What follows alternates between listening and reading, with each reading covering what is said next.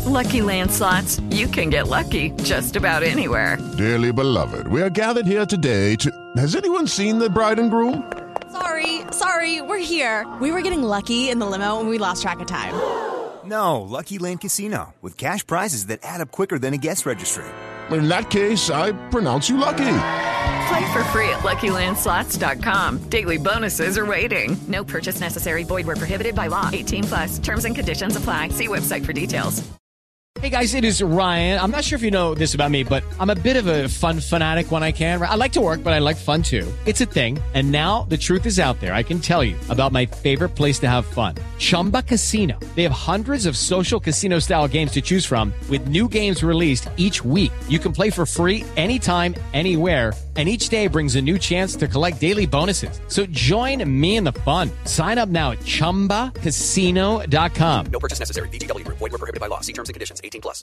Judy was boring. Hello. Then Judy discovered ChumbaCasino.com. It's my little escape. Now Judy's the life of the party. Oh, baby, mama's bringing home the bacon. Whoa, take it easy, Judy. The Chumba life is for everybody. So go to ChumbaCasino.com and play over 100 casino-style games. Join today and play for free for your chance to redeem some serious prizes. ChumbaCasino.com. No purchase necessary. Void where prohibited by law. 18+. Terms and conditions apply. See website for details.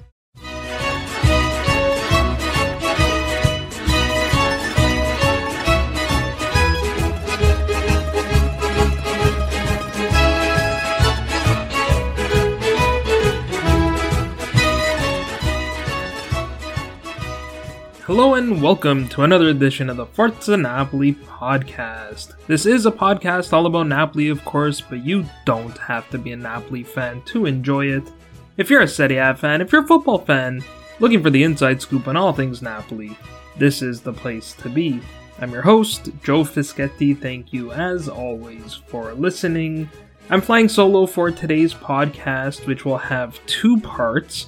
In part 1, I will give you my thoughts on the 3-1 victory over Frosinone to open the season. There's plenty to talk about there, from Caiusta's surprise debut and difficult debut to say the least, to Garcia's tactics as they compare to Spalletti's, to a review of all the goals.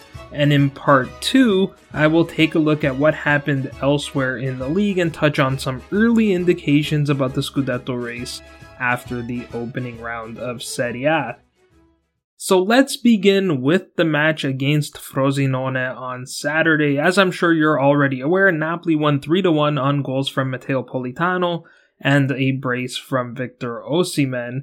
Abdou Harawi scored the lone Frosinone goal from the penalty spot. The player who conceded that penalty kick was Jens Caiusta, so let's start with him because he obviously did not have a great debut. To be honest, I don't think it was as bad as it felt in real time. For the most part, I think he was just a little bit overzealous trying to make a good impression in his first match. He conceded the penalty kick 5 minutes into the match, but if you watch the slow motion replay, it looks like he made contact with the ball first before catching Jaime Baez on the follow-through. Now, I don't exactly recall how the rule works, though I believe it's still a foul regardless, but it happens. The worst part was that he put his hand up as if to say, my bad, just don't caution me, so I'm not surprised the penalty was given. It's a good thing he wasn't cautioned because midway through the first half, he picked up a yellow card for what was a pretty reckless lunging tackle on Francesco Gelli. Garcia confirmed after the match that that was the reason why he replaced Caiusta with Anguissa at the break. It was just too risky to leave him in on a yellow card. That was definitely the right thing to do there. Again, that overzealousness easily could have gotten him sent off. If you're wondering why Anguissa himself didn't start the match, it was because he had just recovered from a muscular injury. He had only completed a few of the group training sessions before the match, but I fully expect Anguissa to be back in the starting 11 for the Sassuolo match. Caiusta was also the player that was offside on Raspadori's goal, which was ruled out by the VAR, but again, I don't blame him too much for this one. Players are caught offside all the time. It just so happens that we scored a goal a few passes later. By the way, in case you were a little bit confused by the VAR review, the graphic was displayed as if the VAR camera was on the opposite side of the pitch as the broadcast camera. So on the image that was shown, the Frosinone goal would have been on the left side of the screen and Caiusta would have been running back towards his own goal to receive the pass on the right side of the screen, whereas on the broadcast camera, we were attacking from left to right. Even though Caiusta's touch was off, I thought he still demonstrated that he has the qualities to be a solid backup, just in terms of his read of the game, his movement, and his physicality, which we know is something that's very important to Garcia. To me, a lot of these mistakes can be attributed to his timing being off, which is completely understandable for a player joining a new team in a new league. The real question is, why did Garcia play him in the first place? Surely Garcia has to take part of the blame. In my predicted starting 11, I had Raspadori playing on the right side of the midfield and Lozano on the left wing because those players had been tested in those positions in the preseason. Also, I figured that would be a safer option for the first game of the season in a hostile environment. Another safe option, perhaps the more obvious one, would have been to play Alif Elmas in the midfield. Upon further reflection, though, I can also understand why Garcia did it. The logic was probably the same as Chris Kaiser's logic for starting Nathan from our last episode. It was a calculated risk against a very poor Frosinone side, a team who we could still beat even if we made a few costly errors. I'm fairly confident that if we had played against a stronger side to open the season, we would have seen someone like Elmas start in that position. Now, Abdou Harawi converted the penalty. He sent Alex Meret the other way to get his first since his transfer from Sassuolo, so we were already behind only 7 minutes into this match. However, we remained calm, we took control of the match, we scored our goals, and we saw it through, so that was very encouraging. I know it's just Frosinone, but the first match of the season is always tricky, especially with the changes at the club, most notably with the change of coach. So the comeback was a very positive sign regarding the mentality of the club in the early stages of the season. Now, the first half was very shaky. I thought we were spread way too far apart, and that created some problems for us out of possession. Under Spalletti, we were very compact. We played with about 25 to 30 meters between the last defender and the first striker. That made it very difficult for the opponent to break the lines. It also made it easier for us to press and counter-press as a collective because everyone was closer to each other. And then, when we got the ball back, we were already positioned to play those quick triangles. When you're not compact, there's a lot more space on the pitch for the opponent to pass into, and we saw that from Frosinone. Jaime Baez had a fantastic chance around the half-hour mark. Ricardo Marquiza picked him out with a cross to the second post, but Baez hit the outside of the side netting on his volley. Perhaps against a stronger opponent, that ball ends up in the back of the goal. Fortunately, when Anguissa came on in the second half, we looked much more in control and secure at the back. Really, the only chance that Frosinone had in that second half was the Baez free kick that curled into the upright and stayed out. That chance actually started with a poor pass from Anguissa before Frosinone broke the other way with Harawi and Giuseppe Caso. Caso and Baez were really impressive in this match, but on their own, I don't think they'll be able to keep Frosinone up. I have Ichocciari finishing dead last in the table. Now, they did sign Walid Khedira on loan from Napoli, and they're also in discussions about loaning Gianluca Gaetano, so who knows, maybe those signings will help them, but I still don't think that's enough to stay in the top flight. I tweeted this out, but if we had Kim, I don't think Frosinone even get that free kick, implying that Kim would have chased them down, and that we need to get Nathan up to speed as soon as possible. Now, don't get me wrong, I think Juan Jesus has been a reliable soldier for us, and I think he gets way more hate than he deserves. People only seem to remember the odd occasion that he makes a mistake. But if we're going to play direct and open, we will be more susceptible to the counterattack, and Jesus simply does not have the pace for that kind of game. Now, part of the reason why we were stretched is because Garcia's approach is much more vertical and much more direct. That's also why, against a newly promoted club no less, we only managed 55% possession and fewer touches than we averaged under Spalletti.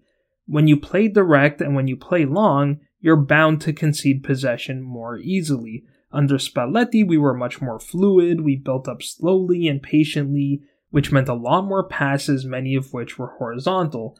Garcia's approach is almost the opposite of that. He wants to attack right away and catch his opponents before they settle themselves defensively. As a result, our football is now less fluid and therefore less visually appealing. Now, that does not mean that we're worse with Garcia. What it means is that we're using a different approach, and as we saw, there are multiple different ways to win.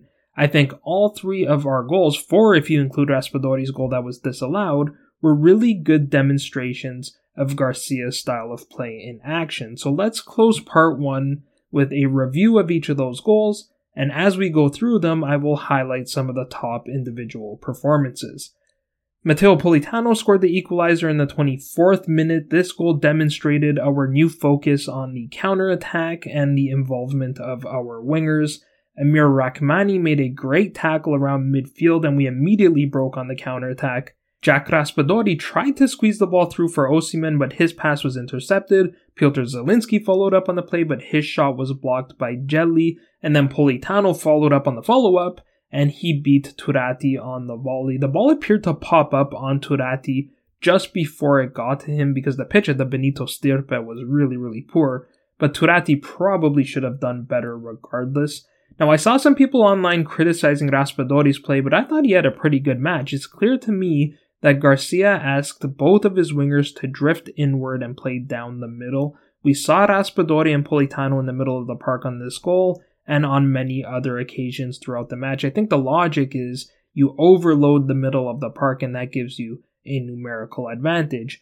I think we're going to see even more of that from Kvara when he returns to the lineup, which should be next round against Sassuolo. The only thing I would have liked to see more of from Raspadori was shots from distance. Obviously, it worked out on this goal, but I think he forced that pass to Osimhen when a shot from outside of the area might have actually been the better option there. Victor Osimhen gave us the lead in the 42nd minute. This was another example of that quick attack, but it also showed the quality of 2 individuals, Giovanni Di Lorenzo and Osimhen himself. In his pre-match press conference, Garcia said he has no doubts who his captain is, and you could see why. This goal was reminiscent of our play towards the latter stages of last season when we were very close to securing the title, but it wasn't mathematically guaranteed yet. It was Di Lorenzo who carried the team, picking up the slack in attack when others, like Kvara, were struggling a little bit. On this play, he intercepted the long ball from Turati and immediately made the run down the line. Credit to Politano for playing the quick return pass. Politano was another player people criticized, and I don't really understand why. I think he was one of our best players in this match. With Lozano apparently out of the squad, the right wing belongs to Politano. Now that may change if Lozano accepts a move elsewhere, because then we can go after someone like Johan Bakayoko or Jesper Lindstrom, but until that whole situation is resolved, Politano is the starting right winger. He'll also want to impress Spalletti, who of course is now in charge of the national team. So Politano played the ball down the line for Di Lorenzo, and our Capitano simply out-muscled Luca Mazzitelli to win the ball before playing a perfect cut back to Osimhen at the edge of the area. Osimhen's finish was absolutely world-class. As Nima Tavalli-Ruzzeri correctly pointed out on the Italian Football Podcast, this goal was all about the timing from Osimhen. If you haven't played the game, you might think what Victor did there is not that difficult for a professional footballer, but it really is.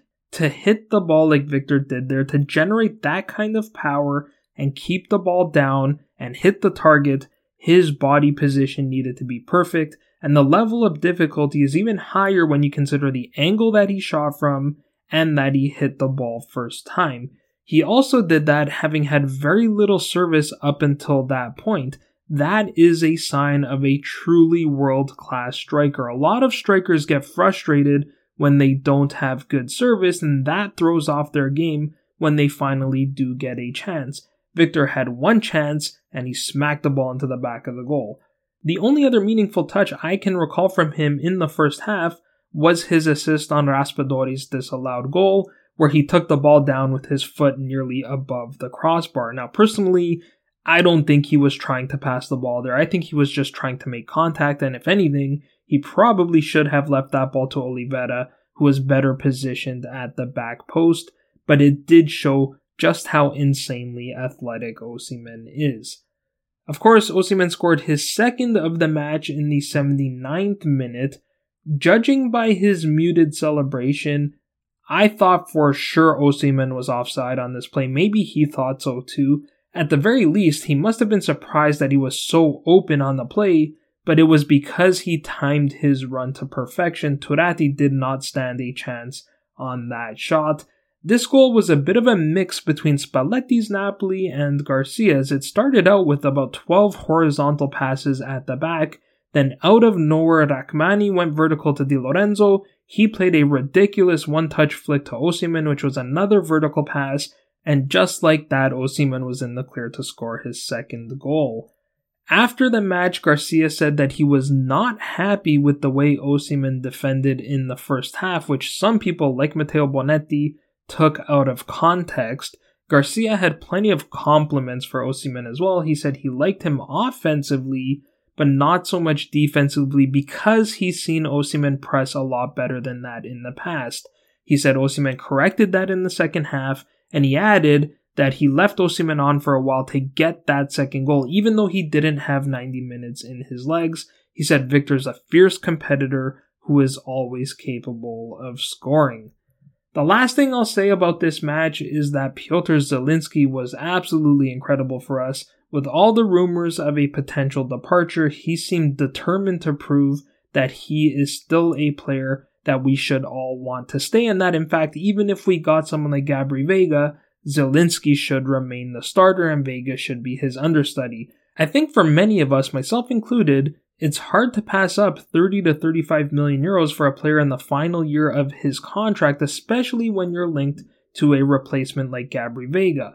That said, when Zielinski is on, he is one of the best attacking midfielders in the world, and you can always tell very early in a match if he is on. If you see him make one of those sharp turns or clever dummies, you know that he is in the mood and he is going to have a good game. He also attempted a few shots from distance. That's another feature of Garcia's game. He wants his players to take the shot if they have it. I haven't confirmed the numbers, but I wouldn't be surprised if we attempted more shots from distance in this match than we did in any other match from last season. In the end, all that matters is we got the victory, so this was a great way for us to start the 2023-2024 campaign. Okay, that will do for part 1. In part 2, we'll take a look at what happened elsewhere in the league in the opening round of Serie A. Lucky Land Casino, asking people, what's the weirdest place you've gotten lucky? Lucky? In line at the deli, I guess? Aha, in my dentist's office. More than once, actually. Do I have to say? Yes, you do. In the car before my kids' PTA meeting. Really? Yes. Excuse me, what's the weirdest place you've gotten lucky? I never win and tell. Well, there you have it. You can get lucky anywhere, playing at LuckyLandSlots.com. Play for free right now. Are you feeling lucky? No purchase necessary. Void where prohibited by law. 18+. Terms and conditions apply. See website for details.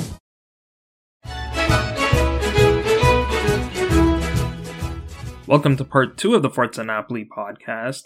If you like the show, consider becoming a patron at patreon.com/Forza Napoli pod. I run the Patreon account a little bit differently than most podcasts do. Most podcasters will give you exclusive content for signing up. I do not do that. The content remains entirely free to all listeners. For me, it's just a way to support the show. As you can imagine, it takes a ton of time and effort to produce the show on a regular basis, in addition to written content at ForzaNapoliPress.com. But look, times are really tough. Cost of living just keeps going up. Inflation is through the roof, so I get it. If you can't contribute towards the show, you can still support the show by giving us a rating or leaving us a review on your favorite podcast platform. That is completely free to do. It only takes a few minutes, but it does help us to spread the word about the show. And thank you so much to all of you who have already signed up to the Patreon or who have left us a rating or a review. It is very much appreciated. Okay, so I wanted to use part 2 to give you my thoughts on the other matches involving the top teams in the league from the first round. If you've listened to the show for a while, you'll know that at one point I would do this every week, which was a lot of fun, but also just way too much work. I won't be bringing that segment back, but since the Primavera and Femenila haven't started yet, I do have a little bit of extra time to do it on this episode. Also, there's been a lot of commentary around the first round about who might be the best team in the league and who might challenge for the Scudetto. Let me say up front that one round of matches is way too small of a sample size to make any meaningful conclusions about how this season will go. The transfer market doesn't even close for another week, and many clubs are still linked to a number of players. Even the players that have already been signed are still being integrated into their new teams. You'll see that the teams that were fielded in the first round will probably be very different than the teams that will be fielded, say, in the 10th or 11th round or so on. Realistically, I don't think we'll have a real sense of who the Scudetto contenders will be until sometime after the September international break. That said, I think we got an early indication of who those Scudetto contenders might be from the first round, so let me give you my thoughts on all of that. I'll start with Inter, who also played on Saturday. I already had Inter as one of the biggest challengers to Napoli, and I think they confirmed that with their 2-0 victory over Monza. We saw a little bit of everything from Inter in this match. Lautaro Martinez scored 2 goals in his first match as club captain. We know he's going to have to carry most of the goal-scoring burden with Lukaku and Dzeko both gone. Both goals were pure striker goals. Only true strikers know how to make those runs and have the quality to score first time from those awkward angles. Dumfries picked up the assist on the goal, but it was the pass by Barella, the pass before the pass, that was really something else. Barella couldn't seem to hit the target, but even when his shots are off, he still offers so much. We talked about Garcia gambling a little bit by starting Cayusta. I thought Inzaghi was fairly conservative with his squad selection, which was probably because Monza were a very good team last season. Mind you, Monza have definitely weakened with some of their departures, most notably Carlos Augusto, who is now an Inter player. Other than Jan Sommer, the only change Inzaghi made to his normal starters was to play Marcus Thuram up top alongside Lautaro Martinez, and I thought Thuram was very good in this match. Again, it's only one match, but he looks like a suitable replacement for either Dzeko or Lukaku in terms of the role that Inzaghi wants him to play, a guy who can hold up the play and drop deeper to win the ball back or become a playmaker.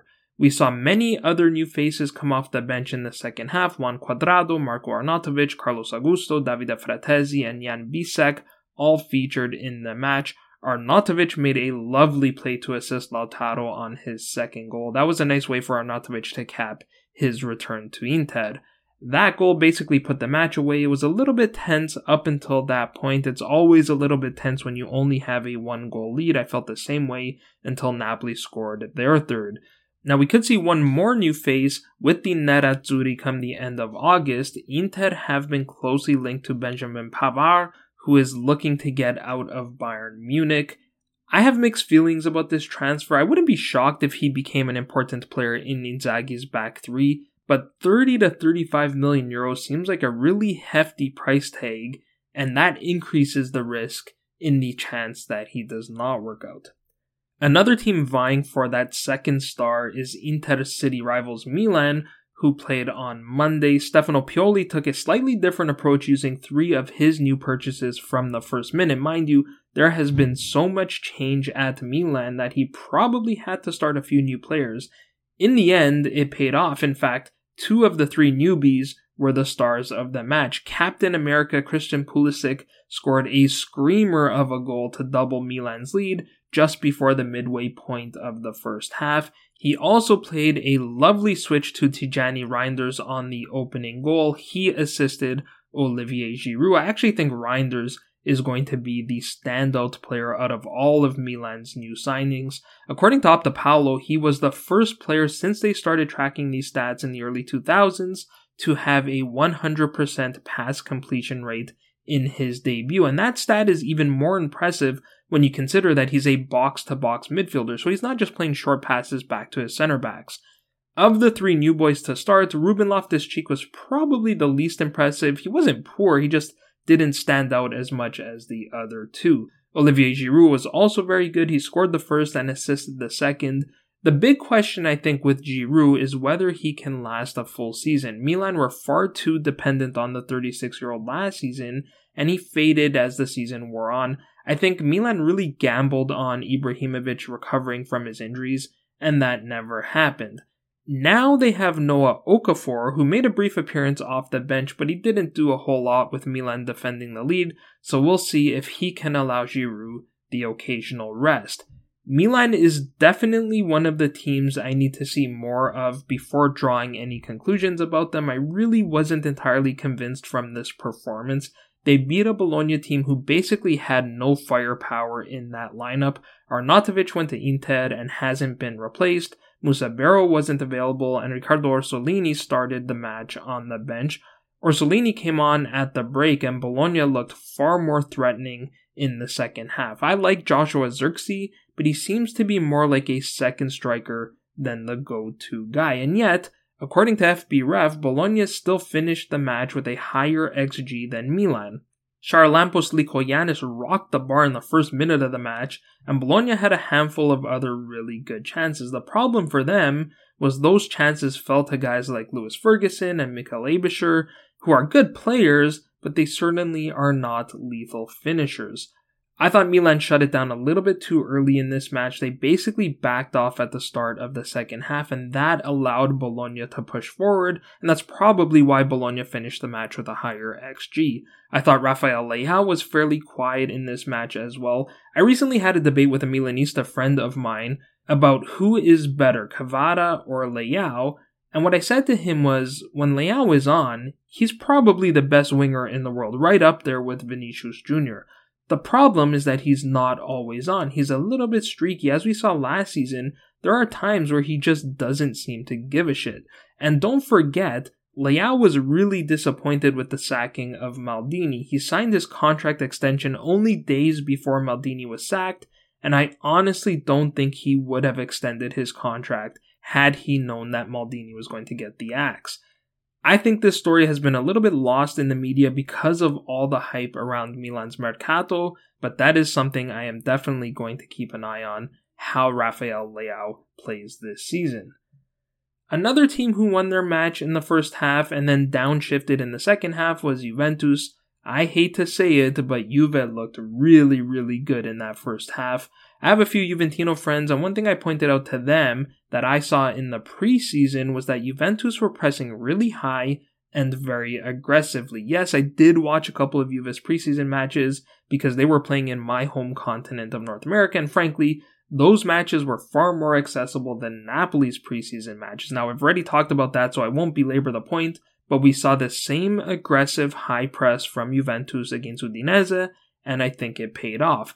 Most reputable pundits are crediting that to new assistant coach Francesco Magnanelli, who previously worked under Roberto De Zerbi. Both Federico Chiesa and Dusan Vlahovic talked about that after the match. Chiesa was excellent in the first half. I do not think we've seen him play like that since prior to his knee injuries. You could say Juve were a bit fortunate on the first goal, but it's that press that forces mistakes like the one that created that opportunity. Likewise, you could say that Juve were fortunate to get the penalty kick, but I don't think it really made a difference. Udinese were really poor, and if I'm being completely objective, I actually think that was the correct decision. It was unfortunate for Udinese because Festi had no idea that that ball was going to hit his hand.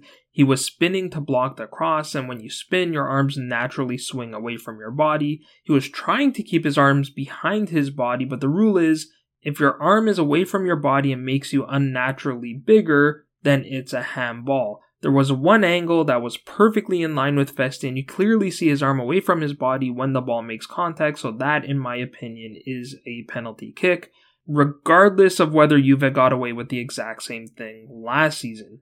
Adrien Rabiot scored the third goal, so he's continued his strong form since last season. He was assisted by Andrea Cambiaso. For me, Cambiaso was the big revelation in this match. I thought he was fantastic as well. He spent last season on loan at Bologna, but he is definitely going to be staying at Juventus this season, especially after that performance. With Juve not playing in Europe, you have to consider them amongst the contenders for the Scudetto as well, which is not good for everybody else. Atalanta left it late, but their victory over Sassuolo was well deserved. Atalanta had 2 shots cleared off the line in the first half alone, and they hit the bar around the hour mark. This match was all about the new faces at Atalanta. Charles de Ketelaere came on at the start of the second half, replacing Duvan Zapata. That might have been Zapata's final match in an Atalanta shirt. I'll come back to his potential transfer in a moment. De Ketelaere nearly scored moments after coming on, but his header bounced over the goal. It was also De Ketelaere who hit the bar. Another new signing, Gianluca Scamacca, would have gotten the assist just seconds after he entered the match. That Scamacca acquisition is going to be really important for Atalanta, with Duvan potentially on his way out, and El Bilal Touré sadly out for months due to injury. The youngster tore his rectus femoris tendon in the friendly against Juventus. Google tells me that this tendon connects the quadricep muscle to the hip, and Touré will have surgery to repair it. Back to De Ketelaere, he eventually got his goal in the 83rd minute, and it just had to be him. He didn't score a single goal for Milan last season, and then of course he scores in his first match with Atalanta. After spending last season on loan at Sassuolo, Nadir Zortea scored a stunning goal in stoppage time. No one's talking about this goal, but for me, it's right up there with Candreva's second against Roma. If you watch the replay from behind Zortea, you will see how that shot swerves around Consili, hovering only a few feet above the ground. It's such a satisfying goal to watch. Michel Adopo made a lovely play and showed excellent vision to set that goal up. He was acquired from Torino in the summer, so all the new faces got in on the action. Meanwhile, Sassuolo really struggled to create anything in the attack. They missed Domenico Berardi dearly. He was kept out of the squad amidst rumors of a potential move to Juventus. The only Sassuolo player to create anything was Armand Lauriente. He was fantastic in this one. He was seemingly the only player going for a goal. He almost scored a wonder goal in the opening minute of the second half, but his shot from way out dipped into the bar and stayed out. Sassuolo could look very different when we play them next round. They brought in a whole bunch of their new young players in the second half, but I'll tell you more about them when we preview that match. 2 of the top 8 dropped points in the opening round, and both happen to be from Rome, but even for them, I don't think we can draw too many conclusions from those results. The first was Roma on Sunday morning, who drew Salernitana 2-2. This was a typical Roma performance. The XG for this match was Roma 1.9 to Salernitana 0.1, and yet they drew 2-2. Unfortunately for Romanisti, their club ran into Antonio Candreva, who continues to deliver the goods at 36 years young.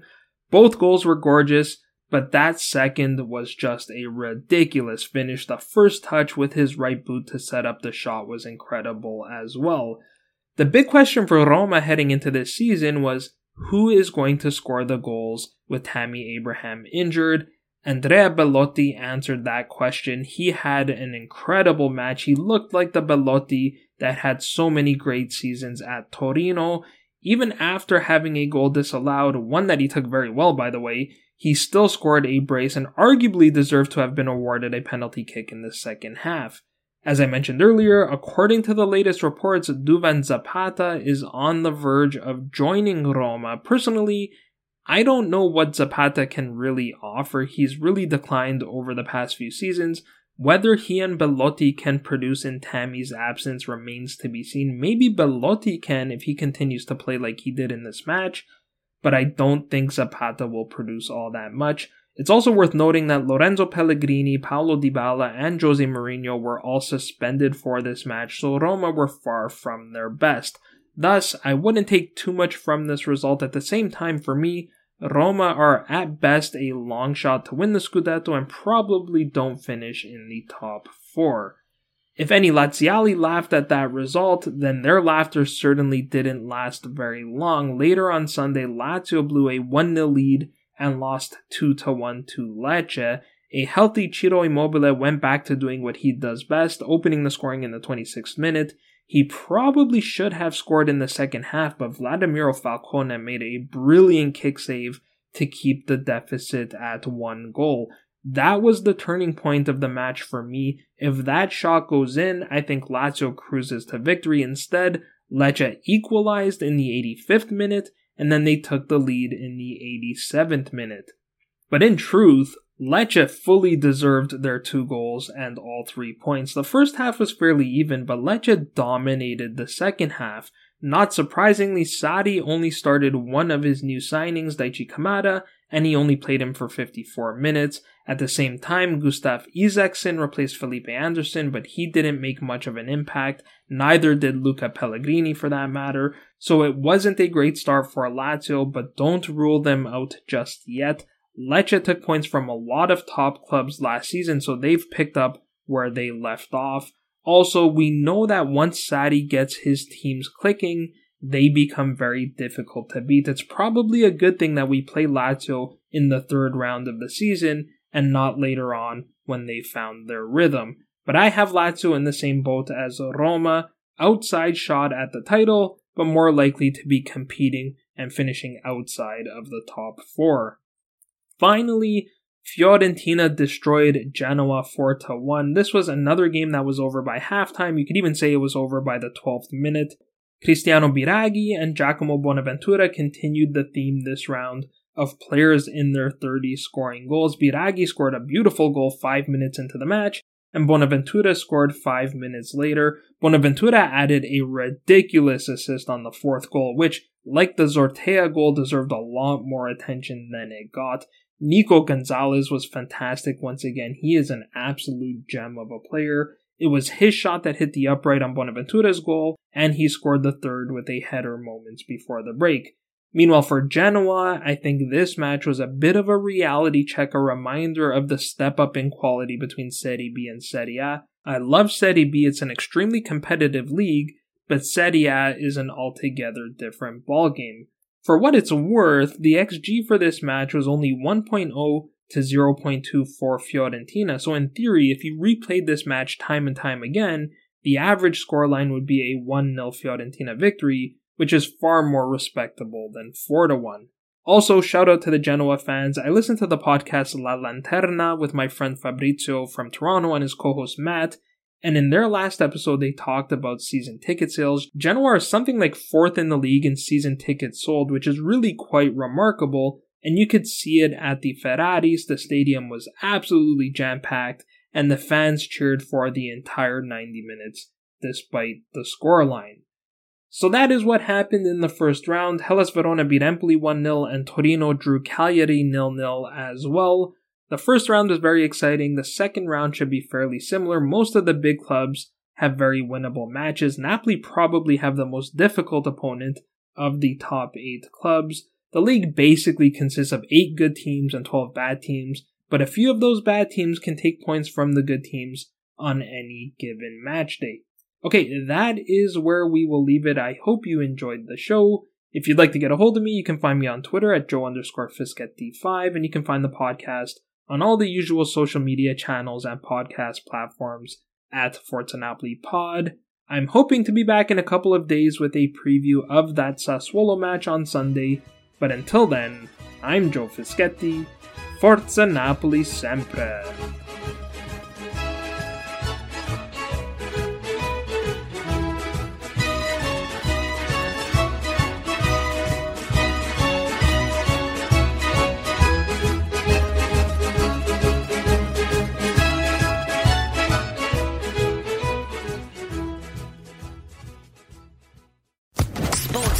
Podcast Network.